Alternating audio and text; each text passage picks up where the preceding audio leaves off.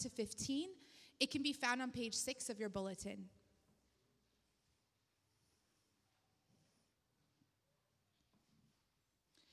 After the Sabbath, at dawn, on the first day of the week, Mary Magdalene and the other Mary went to look at the tomb. There was a violent earthquake, for the angel of the Lord came down from heaven and, going to the tomb, rolled back the stone and sat on it. His appearance was like lightning, and his clothes were white as snow.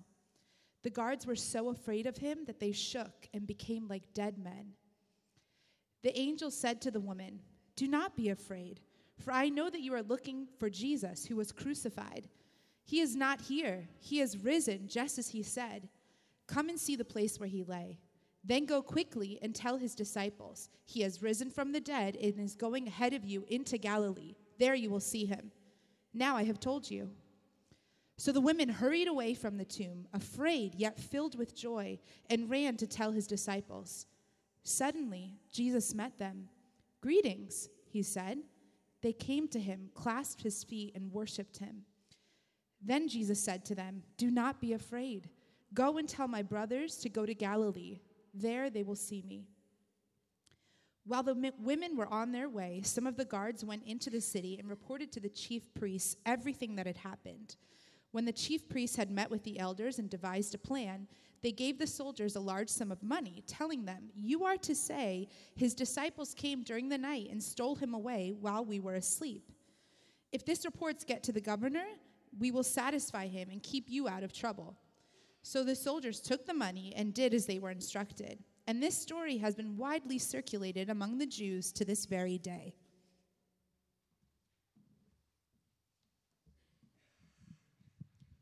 Buenos días.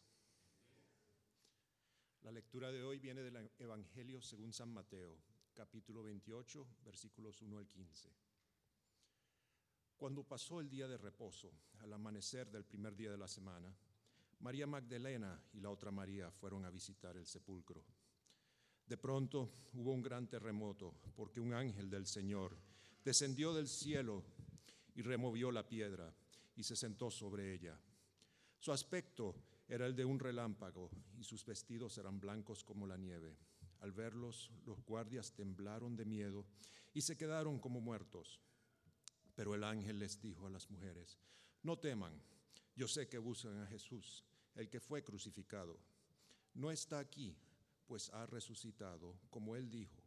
Vengan y vean el lugar donde fue puesto el Señor. Luego, vayan pronto y digan a sus discípulos que él ha resucitado de los muertos. De hecho, va delante de ustedes a Galilea. Allí lo verán. Ya se lo he dicho". Entonces ellas salieron del sepulcro con temor y mucha alegría y fueron corriendo a dar las noticias a los discípulos. En eso Jesús les salió al encuentro y les dijo: "Salve". Y ellas se acercaron y lo abrazaron los pies y lo adoraron. Entonces Jesús les dijo: "No teman, vayan y den la noticia a mis hermanos para que vayan a Galilea, allí me verán". Mientras ellas iban, algunos de los guardias fueron a la ciudad y les contaron a los principales sacerdotes todo lo que había sucedido. Estos se reunieron con los ancianos y después de ponerse de acuerdo, dieron mucho dinero a los soldados y les dijeron: "Ustedes digan que sus discípulos fueron de noche y se robaron el cuerpo mientras ustedes estaban dormidos. Si el gobernador se entera de esto, nosotros lo convenceremos y a ustedes los pondremos a salvo". Ellos tomaron el dinero y siguieron las instrucciones recibidas. Y esta es la versión que se ha divulgado entre los judíos hasta el día de hoy.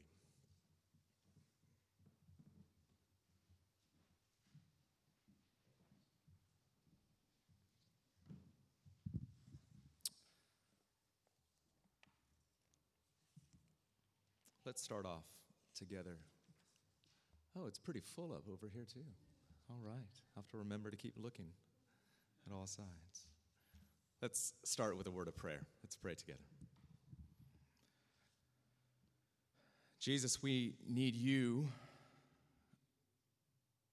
to be present, for you to show up with power and with glory in our midst. We want this story, this word, to come alive. What an appropriate way to put it in light of your resurrection. Give us life, even whatever deadness remains in our hearts and our souls. We pray that you would conquer even that, even us, for our good, for your glory. Exalt yourself, dear Lord. In Christ's name we pray. Amen. What are you afraid of today? What are you afraid of? We live lives that are weighed down by fear. Lives that are even sometimes defined by fear. It might be the fear of loss, the loss of a job perhaps, the loss of a child, the loss of your own life. It might be the fear of the future. It might be fears because of a haunting past. It might be fear of disease or depression or guilt for wrongs.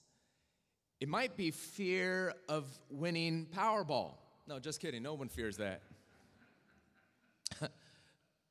But it could be the fear of having too much to do, too many decisions to be made, too many draining needs of the lives of the people around you. Or it could be the fear of having too little money, too little love.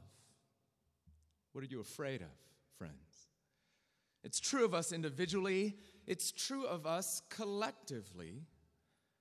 As Pulitzer Prize winner writer Marilyn Robinson recently observed, I think rightly, contemporary America, she said, is full of fear. And part of the reason for this, she notes, is that American Christians have given into it. The church is full of fear. Which makes us no different at all today than Jesus' followers that day. Including these two women who came to Jesus' tomb early on Sunday morning with no idea what to expect. In fact, they had an idea. They were expecting to find a dead body that they had come to embalm, to prepare in burial. After all, everything they believed in seemed to be exposed as a lie. All of Jesus' teaching, all of his claims, everything they devoted their lives to, that vision of the kingdom of God that Jesus talked about all the time, suddenly seemed worthless. Everything they gave up in order to follow him, their jobs, their family, their security, their very identity suddenly felt wasted. Their leader had been executed by the state. Would his followers, would they be next? They were sad, maybe depressed, hopeless, anxious, but most of all, they were scared.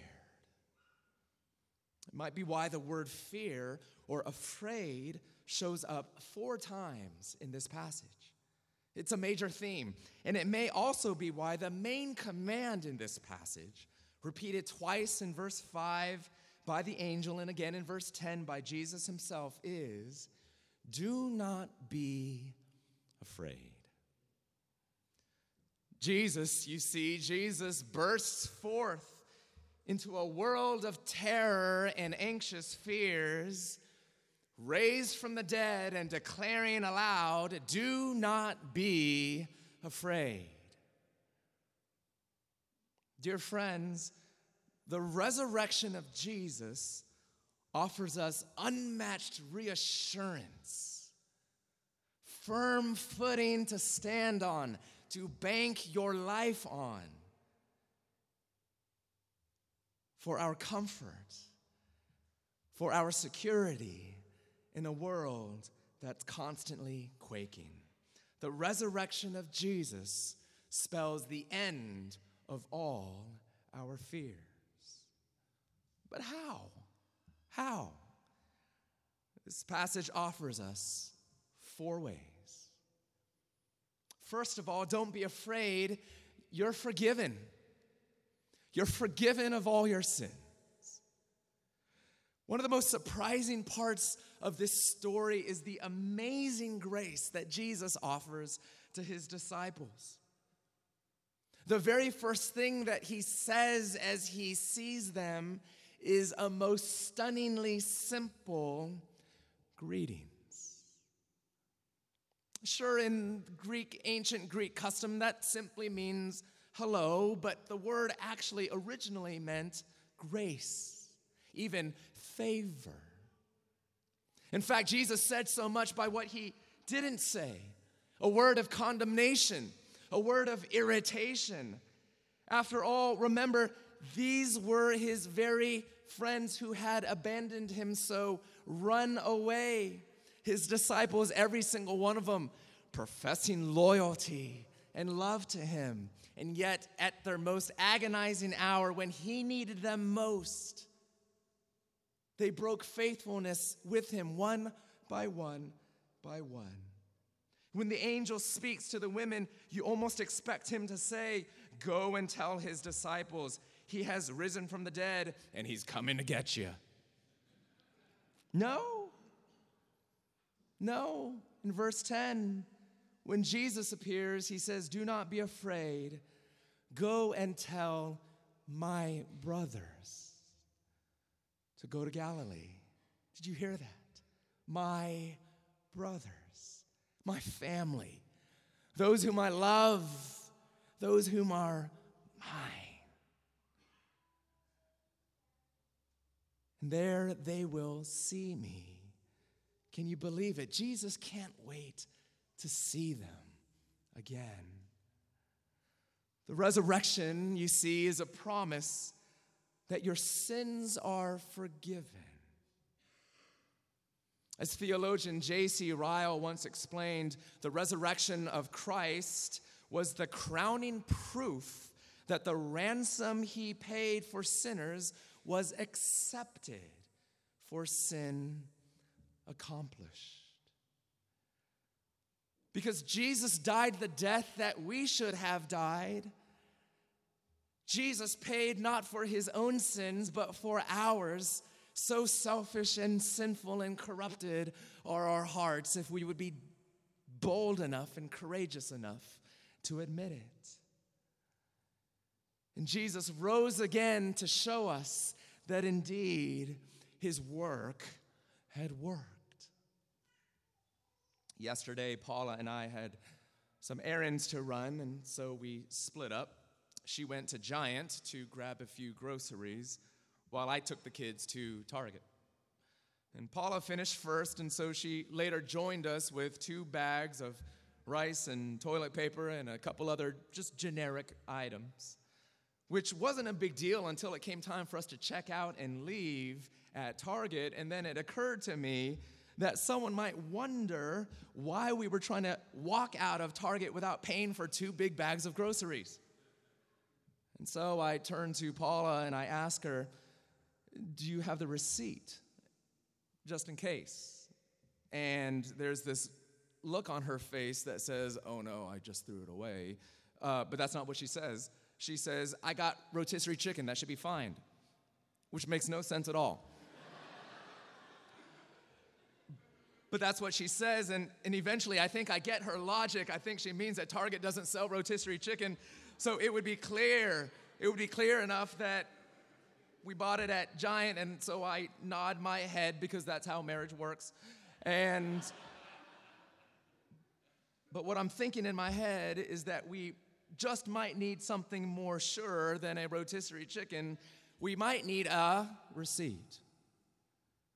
Because what's a receipt? It's proof that you've paid.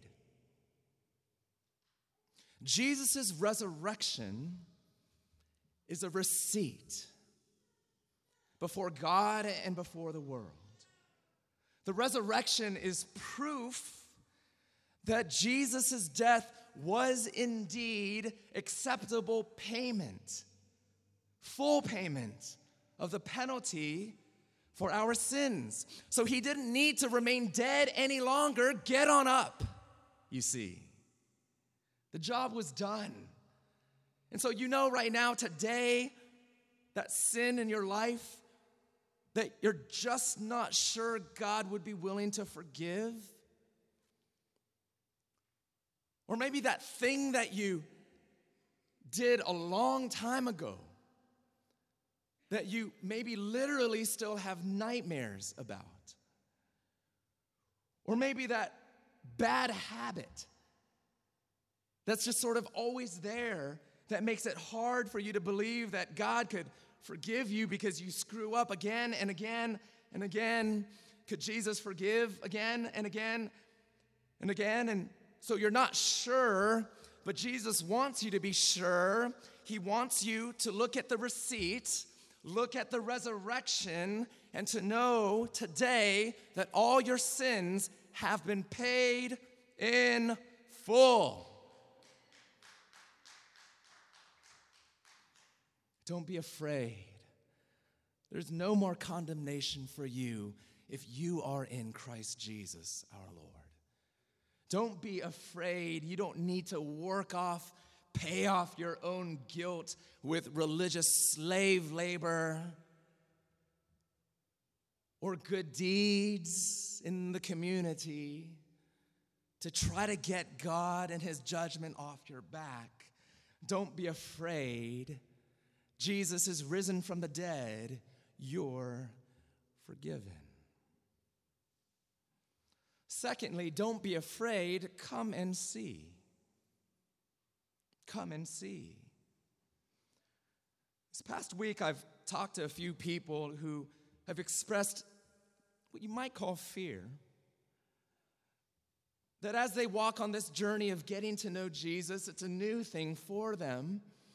And there are different things that they feel like, yeah, I can get on board with and I can embrace. But here they are expressing fear that they have to believe in this wild thing called the resurrection overnight. But notice in this passage, it does not for a second pull back the truth of the declaration of his resurrection. And yet notice how gentle the passage is towards those who doubt Jesus' resurrection.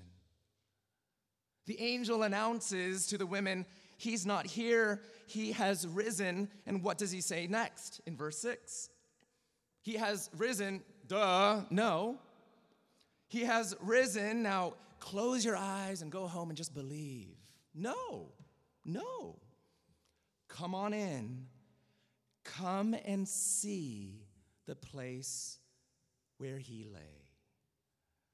It's an invitation to investigate the matter, to seek proof of Jesus' resurrection. The angel is appealing even to their physical senses, their eyes. He's not blowing them off, he's reasoning with them. You might have noticed the passage even shows an awareness of conspiracy theories. Right? We see that in the final paragraph, how the soldiers were instructed to tell people that Jesus' disciples had stolen the body in the middle of the night. In order to make it look like he had risen from the dead, verse 15 tells us that explanation had already widely circulated at the time of the writing of Matthew's book here. There were skeptics on day one. Doubt is not foreign or strange to the Bible. In fact, what I'm saying is this passage acknowledges that this story is really hard to believe.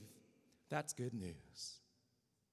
That there would be that kind of grace, even patience, for you if you're someone that's just starting to grapple with some of these Christian truths. You're welcomed not just by me and not just by our church, but by the Bible itself to investigate the matter, to seek proof of Jesus' resurrection, of the gospel. There are helpful books, like The Case for Christ, one that I would recommend to you that can help you. We'll also have a time of Q&A right after here, coming up in a few minutes. You're welcome to ask questions then.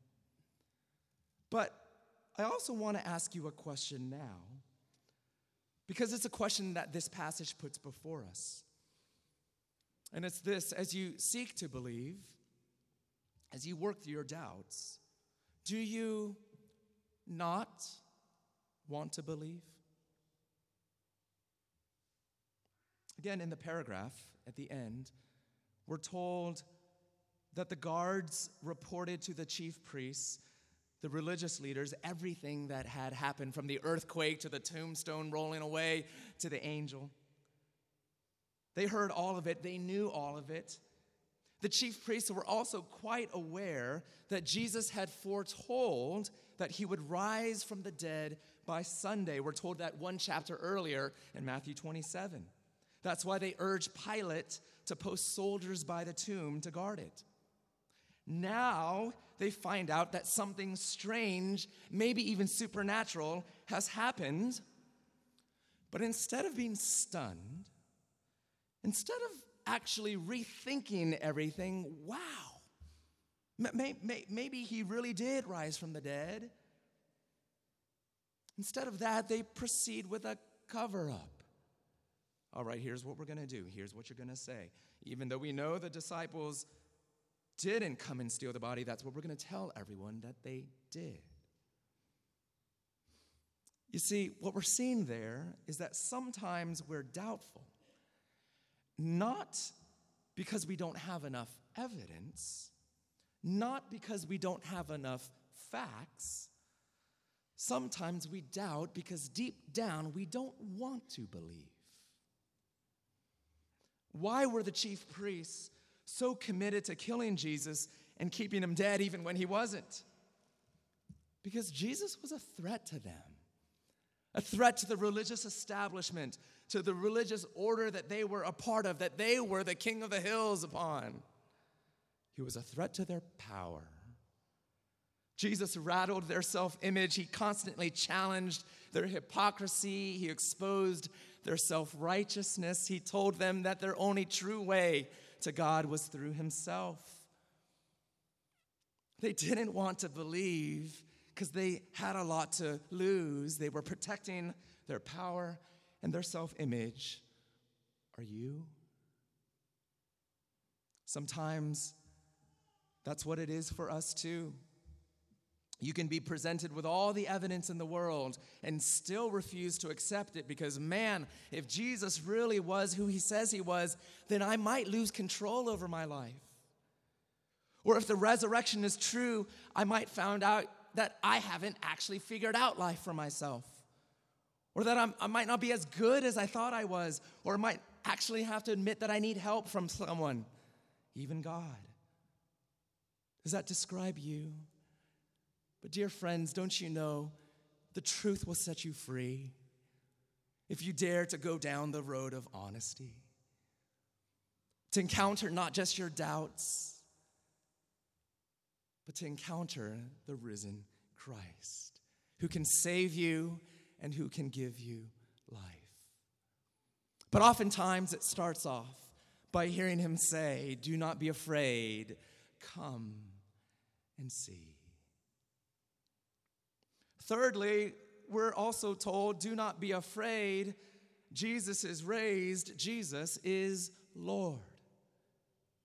Jesus is Lord. You know, the resurrection proves that Jesus was who he says he was. It validates all of his claims that he is the Messiah. He does have the authority to forgive sins. He is the Son of Man who reigns over all. He was sent by God the Father. He is the Son of God who is Lord over all. And we see this acknowledged in this passage when Jesus appears to the women. How do they respond? We're told in verse 9, suddenly Jesus met them. Greetings, he said, and they came to him, clasped his feet, and they worshiped him.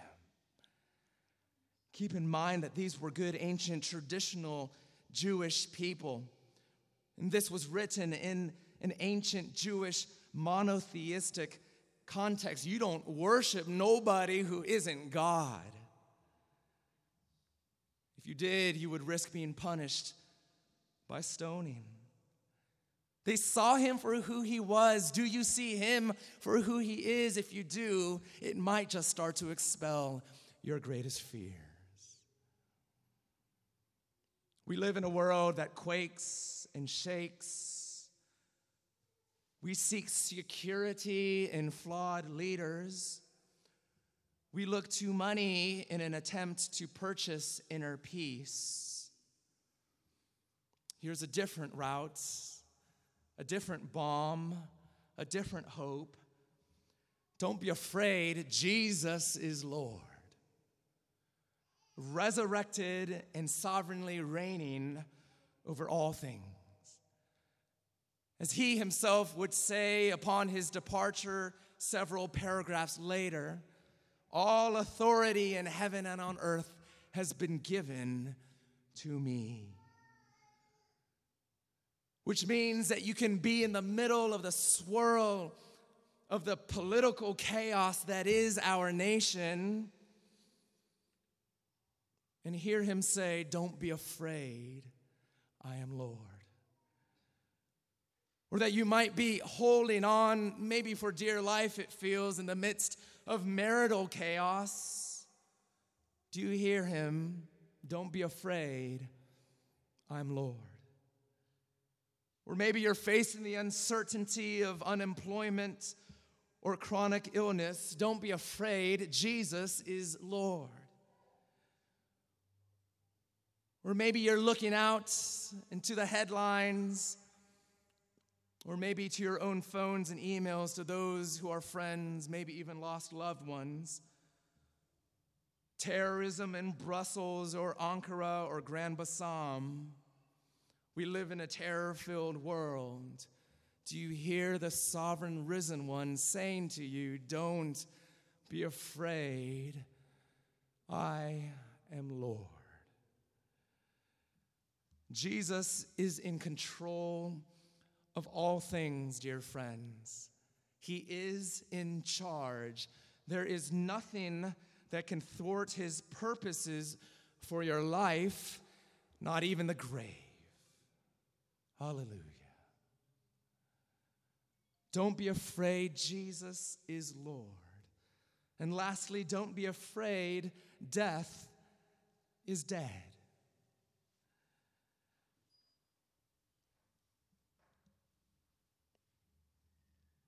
Even though it's not explicitly stated, one of the clearest messages of the story of Jesus' resurrection is simply this, that Jesus conquered death. That by his cross, he gave death itself a big death blow, and while it squirms and wiggles and continues to slaughter, and yet because of the power of the resurrection, one day, someday, when Jesus returns, death will finally die. And so you don't need to be afraid anymore when you're joined to the one who has conquered death. In Revelation chapter 1, Jesus says there, fear not, I am the first and the last, the Alpha and the Omega, the living one. I died, and behold, I am alive forevermore. I have the keys of death and Hades. I control death itself. When Jesus came out of the tomb, death itself traded places with him. Death went into the tomb. Jesus himself said as a promise in John 11, I am the resurrection and the life. The one who believes in me will live even though they die, and whoever lives by believing in me will never die.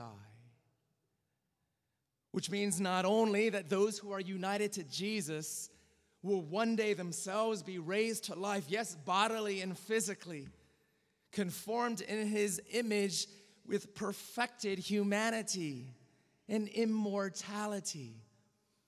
Yet even before that future day, even now, for those who are in Christ, death has been transformed into a doorway to glory. Because as the Apostle Paul says in Philippians chapter 1, for those who are in Christ, to live is Christ, to die is gain. The beginning of the very first day in which you see your Savior face to face. The end of all your tears and the beginning of eternal bliss. Not just because you've been removed from a world of thorns and thistles and sorrow and sadness, but because you're with your Savior. And when you believe this, we start to live more fearlessly, more sacrificially, because no cost is too great, and you've got nothing to lose. And you can love like you've never loved before and dare to love the people that you never dared to love and in places where you never dared to love before. Which is why even the disciples themselves were willing to give up their own lives as martyrs. Because to them, after the resurrection of Jesus, death had lost its sting. And it's no different for Jesus' disciples, followers, even today. This past week, 4 Christian missionaries were killed by militants in the Middle East. They were a part of Wycliffe, an organization that labors to translate the Bible into languages that have no written Bible yet. And apparently a raid took place on the translator's office, and 2 missionaries, 2 of the translators, were shot and killed. Another 2 were beaten to death with the weapons that were by that point emptied upon the other 2 victims, beaten to death, while they themselves were protecting the lead translator by lying on top of him. The organization Wycliffe, they reached out to their global supporters, their global network. They requested prayer for the families of those lost. They also asked for prayers for the killers. But do you know what else they requested? Let me read it for you. Pray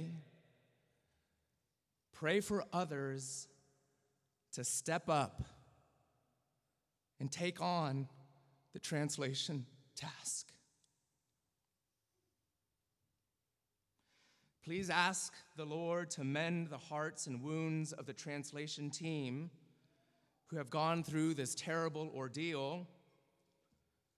Pray that God will strengthen the team's minds, their hearts, and their bodies to be able to continue the translation of the gospel for their people.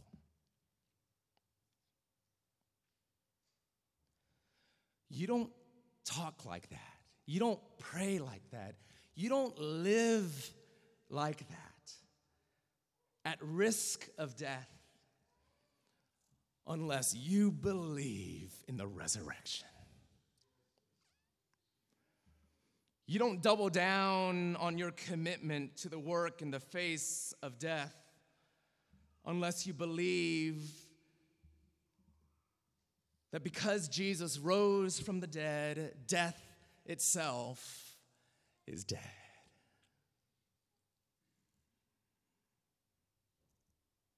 And so how are you going to live, dear believers, in the resurrection? How are you going to love? What risks would you be willing to take?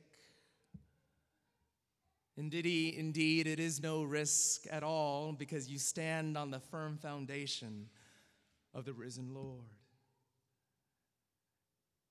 Where might you go that you might otherwise have been unwilling to go?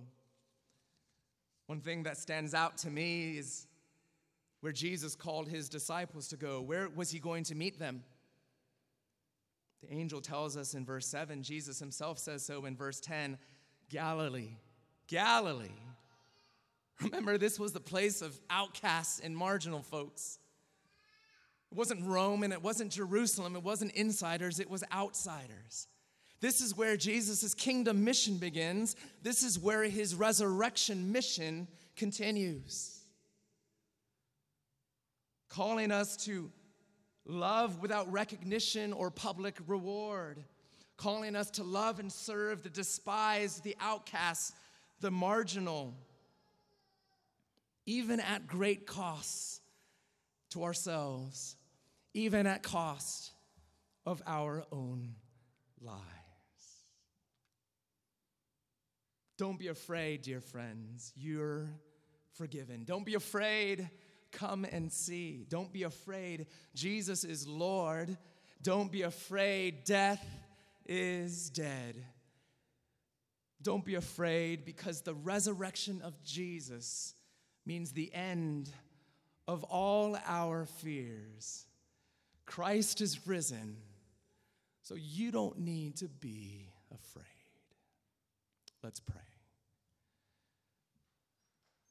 Risen Lord, we pray that you would come and penetrate our hearts and our church and our neighborhood and our city and our country and our world, that you would rise up and conquer our fears. In Jesus' name, amen. Let's all stand together and sing In Christ Alone.